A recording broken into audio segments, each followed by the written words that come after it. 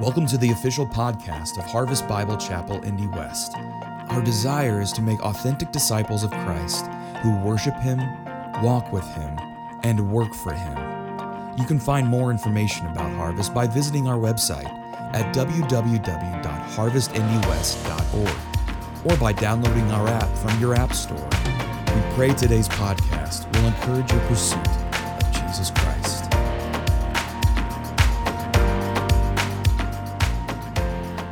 Well, good morning.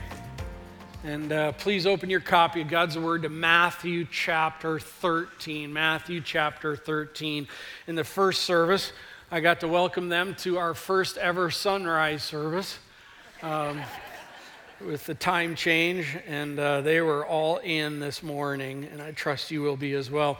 Well, if you're just joining us, we are week 12 in our series through the Gospel of Matthew. Through the Gospel, we're kind of taking large chunks. We're really going through the Gospel of Matthew, probably like you would be reading your Bible on a regular basis at home. And these large chunks include some large chunks. Last Sunday, we were 50 verses in chapter 2. And this Sunday, you look at chapter 3, and how many verses are there? 58 verses. Here we go. You are thinking, how in the world are we going to make this through in 40 minutes? And I didn't quite make it in 40 minutes last service, so Lord God help us, okay? So I'm going to do my best. Here we go. I'm just going to take a couple minutes to get this set up. I'm going to take a few minutes to show you 5 or 4 visual things out of the text, and then we're going to dive into the text. I want for you to know this. Today, as we go through this chapter, I'm not going to be outlining the chapter. I'm not going to be even in depth explaining all the chapter. I'm wanting us to evaluate ourselves as we go through. I think we can be there just like the original learners. You need to understand that the disciples didn't have everything we have today. They didn't have a full New Testament. And so all of what they were getting was fresh and new, and Jesus is doing something, causing something, and I want for us to kind of be there and look at our own hearts as well in this, and to see what God is doing in us and to see what's happening within us. So we're going to go there. From here on out through the rest of the book, it is just be with Jesus, okay? I've kind of had some outline points so far. He comes, he's teaching healing, and then it's see how people respond. I just want for you to know, from here on out, we're just walking with Jesus, okay?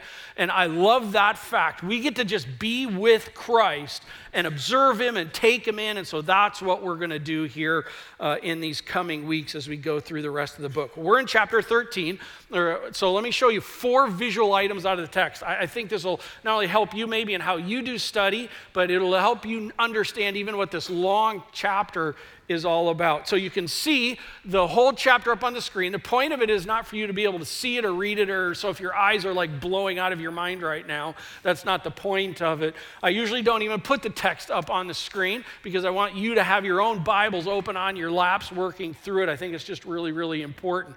But I want to show you a couple things. So visual item number 1, you can see here that there's a lot of red. Now, if you have a red letter edition Bible, red is put in, is all the words that Jesus is speaking. So whenever you see a chapter like this where there's a lot of red, what does that mean? Yeah, there's a lot of Jesus speaking. So we know that already about the text. Visual item number 2 is throughout the text, there's the word parable or parables. 12 times, I believe it is, that the word is throughout this whole text. So already we have an idea of what this entire chapter is about. It is about Jesus speaking about or in parables, right? We don't even know what's in the text yet. And we already know kind of what the flow and the movement is. Parables, Platt says it as they're practical stories that illustrate spiritual truths. Practical stories, oftentimes similes, that show spiritual truths. And that's what we're going to be seeing in this text. Visual item number 3 is the term kingdom of heaven. The term is used 8 times throughout the script, throughout this chapter. All 8 times they are used and spoken by Jesus. So what's the chapter about? We haven't read a word of it yet. The chapter is about Jesus speaking in or about parables that have to do with the kingdom of God, kingdom of heaven. Okay, with me? So already in the whole chapter of it. Now, kingdom of heaven, I want us to be, because the whole chapter has this kind of feel to it, I want us to feel that through the whole movement of the text. So on the side screens, I want to put up entrance into the Palace of Versailles outside of France. If you've ever been there, it's crazy, awesome. But I just want to say this, kingdom of heaven, if that's what man can build, imagine what God can build. Okay, so there's a feel through the text of the kingdom of heaven. This is just my parable pictorial attempt to keep it in front of us, all right?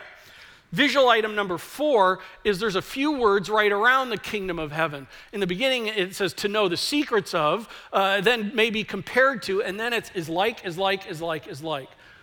Here's the whole text, all right? We haven't even gone 6 minutes yet, and we already know what the entire chapter is about. It is about Jesus speaking in or about parables, about the kingdom of heaven, and what it is like. With me?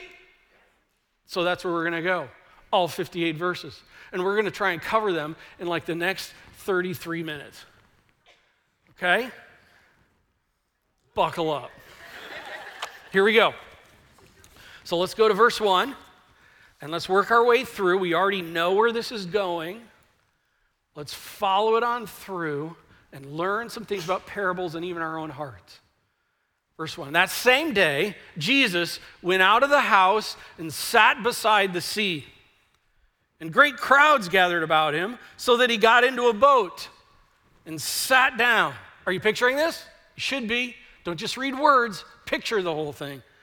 And the whole crowd stood on the beach. I just want to say, there's something very interesting about this, because I love social study things. There's times where I've thought, man, I'd love to get deeper in just studying people and how things work. Did you see what just happened and what's happening here? Jesus, back in that day, when the teacher would get ready to teach, he would sit and all the people would stand. And they would stand while he taught. Our world, this is not fair. You sit, I stand. Now, sometimes I sit for various reasons with that, but I think maybe today, maybe we should do biblically. Yeah, all the new people are like, this is the last time I'm coming here. Okay, but isn't that interesting? I think it's just really interesting. So Jesus is in a boat, crowds standing, and Jesus is teaching. Verse 3, and he told them many things in parables, saying, here we go, parable number 1. By the way, there's 8 parables in this chapter. Here we go. A sower went out to sow, to plant seed. And as he sowed, some seeds fell along the path. The birds came and devoured them, ate them up. Other seeds fell on rocky ground where they did not have much soil, and immediately they sprang up, since they had no depth of soil. But when the sun rose, they were scorched. And since they had no root, they withered away. Other seeds fell among thorns, and the thorns grew up and choked them.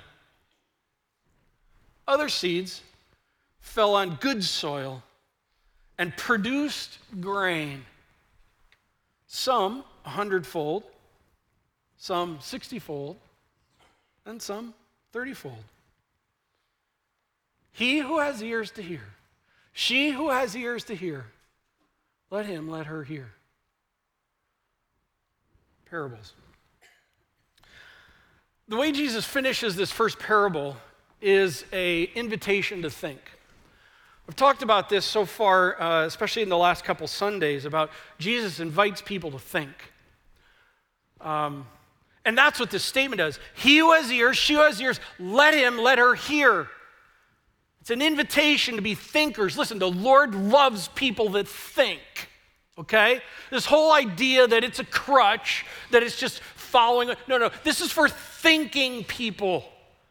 The Word of God is driven for people to think, and it calls them to think.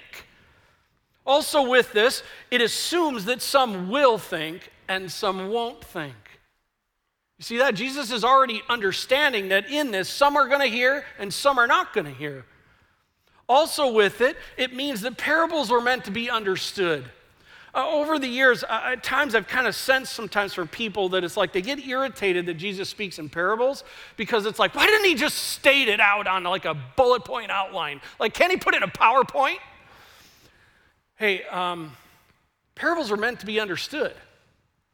Parables are not meant to disguise. They're not meant to confuse. They're not meant to like wiggle out. They're not meant anything to annoy. They're actually meant to be understood. And that's something very important to understand. Parables are meant to be understood. Another reality with this is parables put the responsibility on the hearer. They put the responsibility on the hearer. Some are going to think, some are not. He who has ears to hear. She who has ears to hear. Hear. Jesus is saying, I will speak, and now it becomes your responsibility. Very interesting. Verse 10, so after this parable, then the disciples came and said to him, oh, why do you speak to them in parables?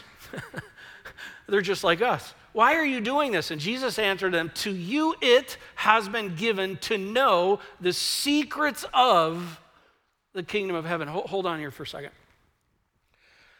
Whatever Jesus is about to speak about, whatever the it is, by the way, the it is the kingdom of heaven.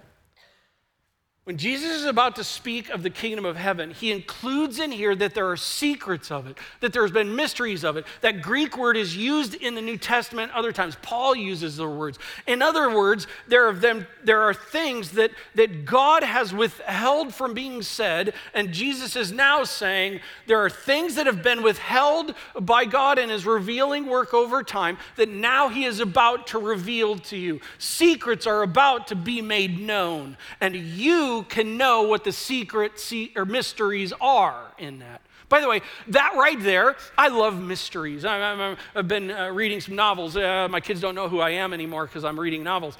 And in that, I'm not a big reader, but I've become one. Sorry, that's not in my notes. And so in reading, I love reading mysteries, and in that, but mysteries draw us in. They're just like, who did it, man? Like, who did it? And this is one of the things about this. This is the kind of thing when Jesus says there are secrets, as opposed to going, why is there secrets, man? We should be like, oh, there's a mystery here. Come on. Come on, I know it's daylight savings times, but you're not that energetic right at the moment about this. Okay? It's like, listen, there's some mysteries here. Okay? That was so sad. I got to keep going. To you, it has been given to know the secrets of the kingdom of heaven, but to them it has not been given. Chapter 11, Jesus talked about that, and I talked about how in verses 25 and 26, the Father reveals, the Father hides, the Son reveals, the Son hides. And I got to tell you, in that, Karen and I were driving, and we were talking about these two texts and this week, and Karen just goes, you know, I don't like that. And I understand. There's something about that I still to this day can't fully put my arms around. Why would that be the case? But I just want for you to know this. We could bypass it, we could twist it, we could turn it and deny it, but Jesus just says it again. He's like not going to let it go. Something is going on here in this that is a spiritual reality of what takes place in it. And the Lord is wiser and bigger and more knowing than you or I. So I'm going to leave it in his hands and trust him that it's all good and well, even when I scratch my head at times. Verse 12, for to the one who has, more will be given, and he will have an abundance. But from the one who has not, even what he has will be taken away. By the way, that so ties to the very last verses of the chapter. Verse 13, this is why I speak to them in parables. Why? Because seeing they do not see, hearing they do not hear, nor do they understand. There's a responsibility on the hearer. Verse 14, indeed, in their case, the prophecy of Isaiah is fulfilled that says, you will indeed hear but never understand, you will indeed see but never perceive. For this people's heart has grown dull, And with their ears they can barely hear, and their eyes they have actually closed, lest they should see with their eyes and hear with their ears and understand with their heart and turn, and I would heal them. By the way, again, do you feel the weight of the responsibility on the hearer and the seer? God works in people's lives sovereignly, and yet there is also responsibility on the hearer and the seer. Verse 16, but blessed are your eyes, he's talking to the disciples, for they see, and your ears, for they hear. For truly I say to you, many prophets and righteous people long to see what you see and did not see, and to hear what you hear and did not hear it. Hear then the parable of the sower. It's cool, the dynamic and how Jesus is always the teacher. He gives a parable, disciples come and say, hey, can you explain that to us? And he's like, before I say yes, I can, I've got something more to teach you. And now he's at, let me instruct you. Let me instruct you. Hear then the parable of the sower. When anyone hears the word of the kingdom, and does not understand it, the evil one. By the way, this is about spiritual truth. The evil one comes and snatches away what has been sown in his or her heart. This is what was sown along the path. Verse 20. As for what was sown on rocky ground, this is the one who hears the word and immediately receives it with joy, yet he has no root, but endures for a while.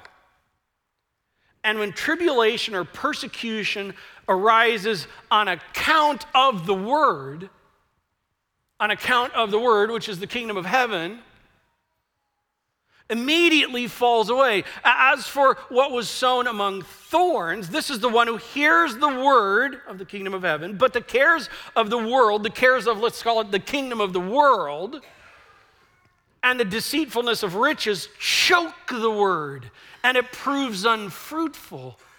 As for what was sown on good soil, this is the one who hears the word of the kingdom of heaven and understands it. He indeed bears fruit and yields in one case 100-fold, in another case 60-fold, and in another 30-fold. I'm telling you, friends, Mark chapter 4, I love that chapter. Half of it is this parable. You could spend the whole time on that, but here's the question I have for you. You hear that parable, does it draw you in to want to know more? This is the kind of thing to where, listen, do you understand what's happening here? Jesus is giving a parable about how you can know if you are in and a part of the kingdom of heaven. Not just how you can think you can know, how you can know it. And he says there's 4 kinds of responses to that. And I don't have time to go into all 4 of them. But listen, the Lord is telling how you and I can know if we're a part or not. By the way, I think soils 2 and 3 are not a part of the kingdom of heaven. They are ones who have a quick interest, but after a little while, the things of the world, oh, is that so America? The things of the world become more titillating and satisfying and attractive than actually the kingdom of heaven. I don't think they've ever been saved. They're just chasing squirrels for what's their next thing.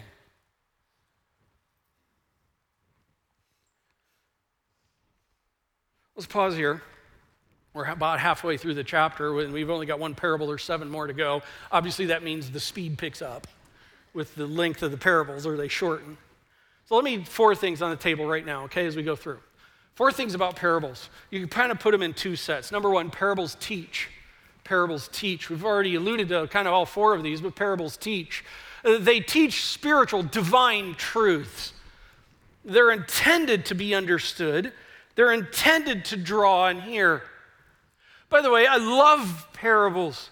I'm a visual person. I'm a verbal visual person. So all of those who are not visual people, sometimes you get more annoyed with parables than those of us who love visuals. And because parables, they teach through this vivid picturing. Now, know this, parables are not left to be vivid for your own self-interpretations. Jesus had a meaning and an intention behind the parables. And the goal is to seek after what Jesus meant, not this game of all these kinds of like, ooh, that happened, let's throw that in. Ooh, that meant it. No. Jesus is doing that. Usually parables have one main line of truth to it. And parables teach divine truth. Secondly, parables entrust. We've already alluded to this. Parables kind of leave it in the hands of the hearer to whether the hearer is going to respond and take or not. Parables leave it to where someone can go, okay, whatever. Parables can leave it to where it's like, I just wish you would hurry up, Doug, and get to the 3-point outline of that. Can I say this? There's no 3-point outline today. Because parables were meant to be visualized. And if we were at a lower altitude and we were taking this chapter in like 2 or 3 Sundays, we could more do that. But I'm keeping it at a high level. And I want you just to picture this. And it should be having a drawing effect on you in that. They entrust. In fact, that leads us to the third item. Parables draw. They draw. In their teaching and entrusting divine truth, there's a way about them that they have this ability to draw people in. Also, fourth, parables repel. Parables repel. In other words, it's kind of like soil number 1. It's more of a bold repelling, where it's kind of like they hear the truth and they're like, nah. And the spiritual reality going on is that truth is being taken away. But there's also a subtle repelling. I think that's more soils 2 and 3. It's kind of like, I'll try this for a while. I'll see what happens with this for a while. But there's no lasting fruit. Ultimately, it becomes, that just didn't work out for me like the way I hoped it would. In other words, I wanted it to be exactly what I want it to be. And it didn't turn out to be what I wanted it to be. Therefore, because it didn't turn out to be what I wanted it to be, I'm out. By the way, say this, who's the God of that relationship?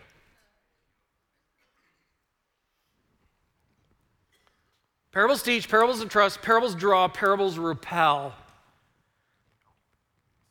I'm going to leave it there. Let's move on. 24. He put another parable before them, and they pick up speed. Parable number 2. The kingdom of heaven may be compared to a man who sowed good seed in his field. Oh, he's going back to this old parable. No. This is actually a new illustration. This is a new illustration teaching additional truth about the kingdom of heaven and what it is like. That to them was a secret being revealed at the time. And he's given a sowing, not a stitching, but a planting illustration because they're all farmers. The kingdom of heaven may be compared to a man who sowed good seed in his field. But while his men were sleeping, his enemy came and sowed weeds among the wheat, the good seed, and went away. Got the picture? So he goes and he plants wheat. Then his naughty neighbor comes in the middle of the night and plants weeds. Verse 26. So when the plants came up and bore grain, then the weeds appeared also. And the servants of the master of the house came to him and said, Master, did you not sow good seed in your field? How then does it have weeds? Hey, if you're a farmer and you do that, weeds are irritating. You do everything to rid it of weeds. Not like I know, but I have a house. And weeds irritate me. You too? Verse 28, he said to them, an enemy has done this. So the servant said to him, then do you want us to go and gather them? And he said, no, lest in gathering the weeds you root up the wheat along with them. Let both grow together until when? And at the harvest time, I will tell the reapers, gather the weeds first, bind them in bundles to be burned, and gather the wheat into my barn. I don't like the burn part, but I love the gathered into the owner's barn. Barns are cool, by the way. So what's the parable about? Hold on, Jesus is going to explain it a little bit. And frankly, I'm not even sure if that's the important part right at this moment. Because the important part of this is it drawing you in? I mean, is Jesus speaking in these really seriously causing you to go like, I want to dive in more? Because do you realize this? The first parable told how a person can know for sure whether they're part of the kingdom of heaven. This second parable is actually telling about what God's redemptive plans is in time. Do you realize that the parable we just read about tells about what is going to happen in the future, even the future for us today? And if you had something laying before you that told you what was going to happen to the future and happen in the future in such a way that it had implication on you and your eternal future, wouldn't you think that we would want to be drawn into that? I would think so, but I think a lot of times I'm not so sure we are. And I think what I'm getting at is no wonder the people in Jesus' day kind of yawned at Jesus, kind of heard him, but went on with their lives. When I would say this, I actually think that's going on today as well. Jesus has just revealed some incredible eternal truths, and are we drawn to literally even go home, study these out, dig these out, and go, oh my goodness, there is a God who is in charge and is taking everything somewhere, and he desires that I be a part of it. What do I need to do? I got to keep going. Parable number 3.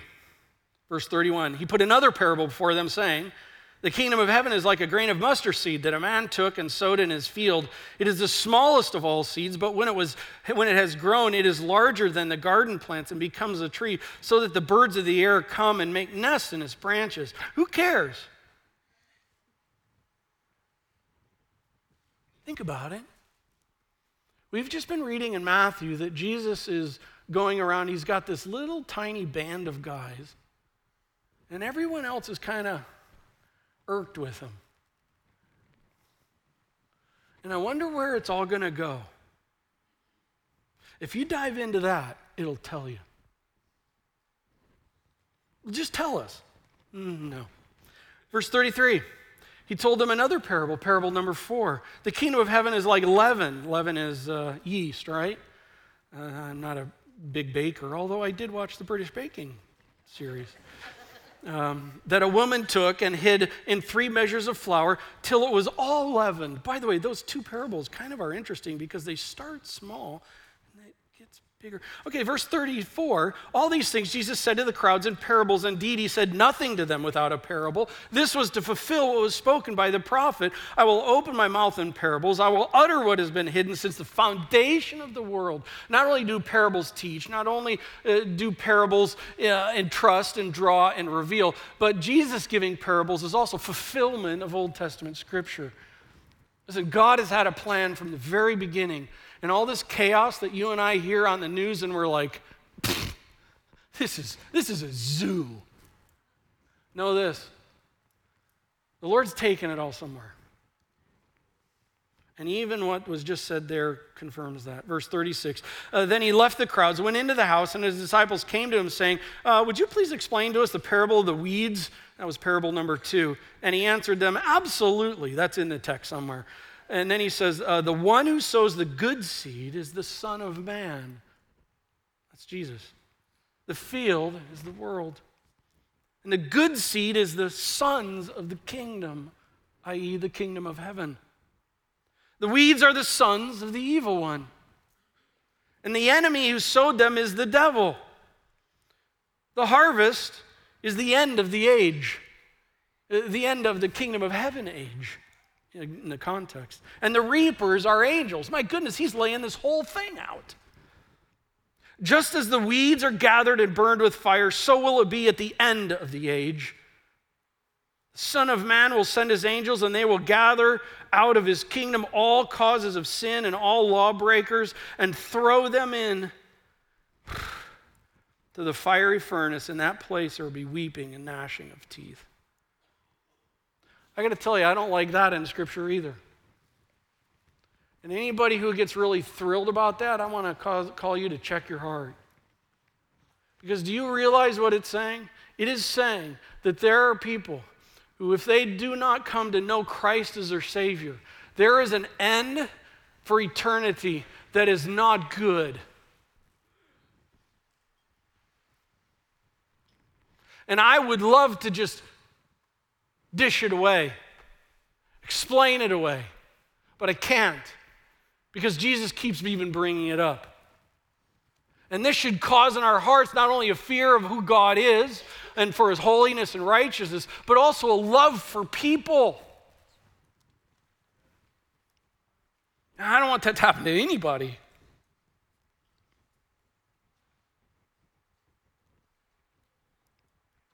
What verse was I?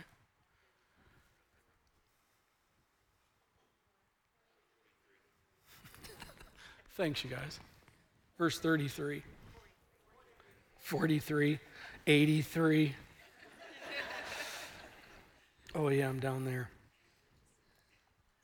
And then the righteous will shine like the sun in the kingdom. By the way, they're not righteous on their own self-righteousness. It's only because of the righteous work of Christ. In the kingdom of their Father, he who has ears to hear, let him hear. She who has ears to hear, please hear what Jesus has to say. Parable number 5, verse 44, the kingdom of heaven is like treasure hidden in a field. That sounds kind of like a dumb idea to us. Why would anybody hide treasure in a field? Well, because they didn't have banks. They didn't have online things. And by the way, we think our money's so secure out there. It's so not. I'm not trying to get into a personal thing. I'm just saying, listen, we think our money is secure, so we put it somewhere where it's going to hold for a while. And so back in the day, what they would do is if they put it in their tent, in their house, that would be kind of a dumb place to put it. You may as well just put it on the front entry porch of your tent. And so what they would do is they would hide things in a field, or they would hide things actually in another field, or they would buy a field and hide things there. The big thing is you have to remember where you hid them, right? As I get older, that would be a problem. So that's what's going on here with that. So the treasure is like a treasure. By the way, the truth of the kingdom of heaven is like a treasure. Not a hassle. A treasure. By the way, could I say this? What does it look like to share Christ with other people? Here's what it looks like. Share the treasure. Can I just share with you my treasure? That's what's going on. It's like a treasure hidden in a field, which a man found and covered up. And then in his joy, he goes and he sells all that he has and buys that field. Wow, that's pretty valuable. Verse 45, parable 6. Again, the kingdom of heaven is like a merchant in search of fine pearls, who on finding one pearl of great value went and sold all that he had and he bought it. Wow, it sounds like lots of value there as well. Verse 47, again, the kingdom of, by the way, let me just ask this. How valuable is Christ to you? I've literally been asking that question of myself this week with it, because I think we can just get comfortable.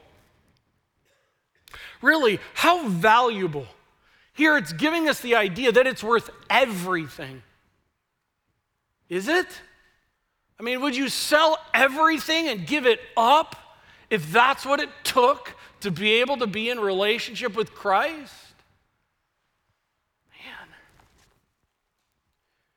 47, parable 7. Again, the kingdom of heaven is like a net that was thrown into the sea and gathered fish of every kind. And when it was full, men drew it ashore and sat down and sorted the goods into containers, but threw away the bad. So it will be at the end of the age. The angels will come out, separate the evil from the righteous, throw them into fiery furnace. And in that place there will be weeping and gnashing of teeth. I literally in my notes have a sad face after that.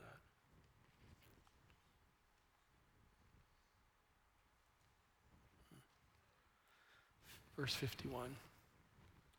And Jesus, if you will, turns to the disciples and he says, have you understood all these things? I want to encourage you, if you mark in your Bibles, I am one of those people, you would underline that question. I actually think that's the question of the day today. By the way, the context of it and the grammar of it isn't really giving the implication of, yeah, I got it all and I've got them completely understood. And it's kind of contained in this idea of almost growing into understanding of. It tells that, do you understand? Do you hear this? Are you being drawn into it? Or is it repelling? And here in this, he's asking us, do you understand this? By the way, it also tells us a lot about our Savior. He wants people to understand. Isn't that cool? I love that. He doesn't want to annoy them. He doesn't want to confuse them. He wants them to understand. And he's just given these vivid illustrations of this that we can take home. And when they're working out in the fields or when they're fishing and casting their nets, all of this comes back to mind and all of this is being brought back to them. Have you understood all these things? And they said to him, yes. It's interesting in the commentators on how they reply to that, because it's like, no, they didn't understand. Well, how do we know that? I mean, maybe they did right now. And oftentimes growth in our understanding isn't instant understanding to full understanding and maturity. It's like, yeah, I actually think I can get those pictures, and I'm going to let them expand in my mind as I dive into them more. Yes.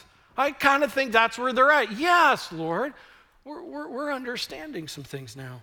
And he said to them, therefore, parable number 8, every scribe who has been trained for the kingdom of heaven, he's using a parable. Scribes were individuals of the day who wrote down, gathered together the new and the old truths that they held to and made them a provision for people and for teachers and so forth, and they were teachers themselves. So here he's using scribes as the illustration. Therefore, every scribe who has been trained for the kingdom of heaven, I might say in the context here, he's alluding to the disciples themselves, is like a master of a house who brings out his treasure, what is new and old. Hey, we have some battle going on in some theological areas where it has to do with part of what's going on is some things that are even being said by some really good people that the Old Testament is kind of irrelevant. I want to push back on that like in a massive way. The Old Testament is super relevant and super helpful in understanding God's work of redemption and revealing of redemptive history over time. And so here, not this year, but probably next year, I'm going to be going back. We're going to be picking up our series in the Old Testament. I've been from Exodus all the way through 1 Samuel chapter 15, I think. And we're going to pick it up. Why? Because the Old Testament is relevant. Okay? Had to get that in. It's like a master who brings out his treasure, what is new and old. And that's a definition of evangelism right there. Verse 53, and when Jesus had finished these parables, he went away from there. And coming to his hometown, he's finishing it all up here. He comes to his hometown, and he taught them in their synagogue so that they were astonished. Their minds were blown away, turned inside out, upside down, and I wonder whether they're going to be drawn or repelled. And they said, where did this man get this wisdom and these mighty works? Hey, Bob, is this not the carpenter's son? Hey, Joe, is not his mother Mary? And are not his brothers James, Joseph, and Simon, and Judas, not Judas Iscariot, a different Judas, his brother. By the way, there's a whole bunch of truth right there if you want to dig into that and think about some teaching about Mary and never having kids after that. Anyway, I'm going on. Verse 56, and are not all his sisters with us? Where then did this man get all these things? Man, that's a great question. And they took offense at him. Repelled.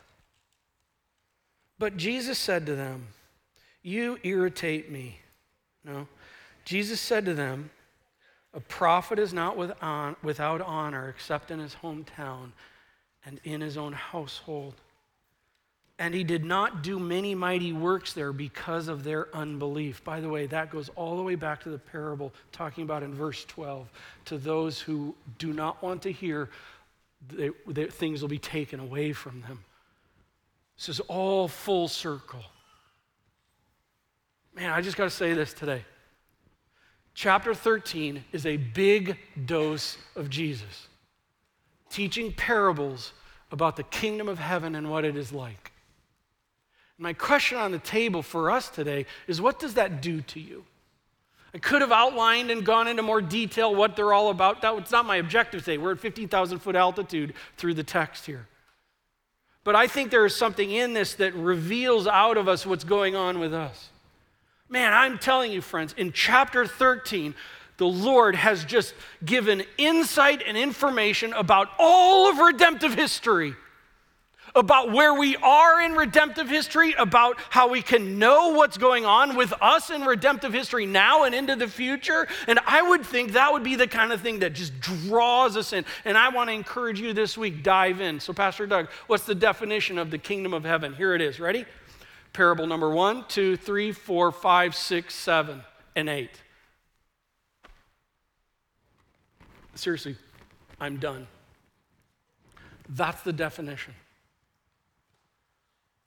It's now left for you to dive in. And I want to finish with a 9th parable. It's called communion. If we could have the communion service get in place. Think about communion, the Last Supper. Jesus gives them an illustration of what's about to take place for him. He is about to go to the cross and have his life taken from him and crushed to provide life for sinners separated from a holy God. He is the one who steps in our place to do for us what we could not do for ourselves. And the person who receives the seed, the work of Christ, and it is real, you have the confidence and the insurance and the hope of an eternity in his barn. Indiana people love that. And his barn in the kingdom of heaven is awesome. So if you know Christ as your Savior, this is an opportunity for you here. While the song's taking place, if you would just come and grab the cracker, grab the bread, and grab the cup, and just come back to your seat, and then we're going to partake together here in just a moment. And let's picture the work of Christ that he's done for us. Amen?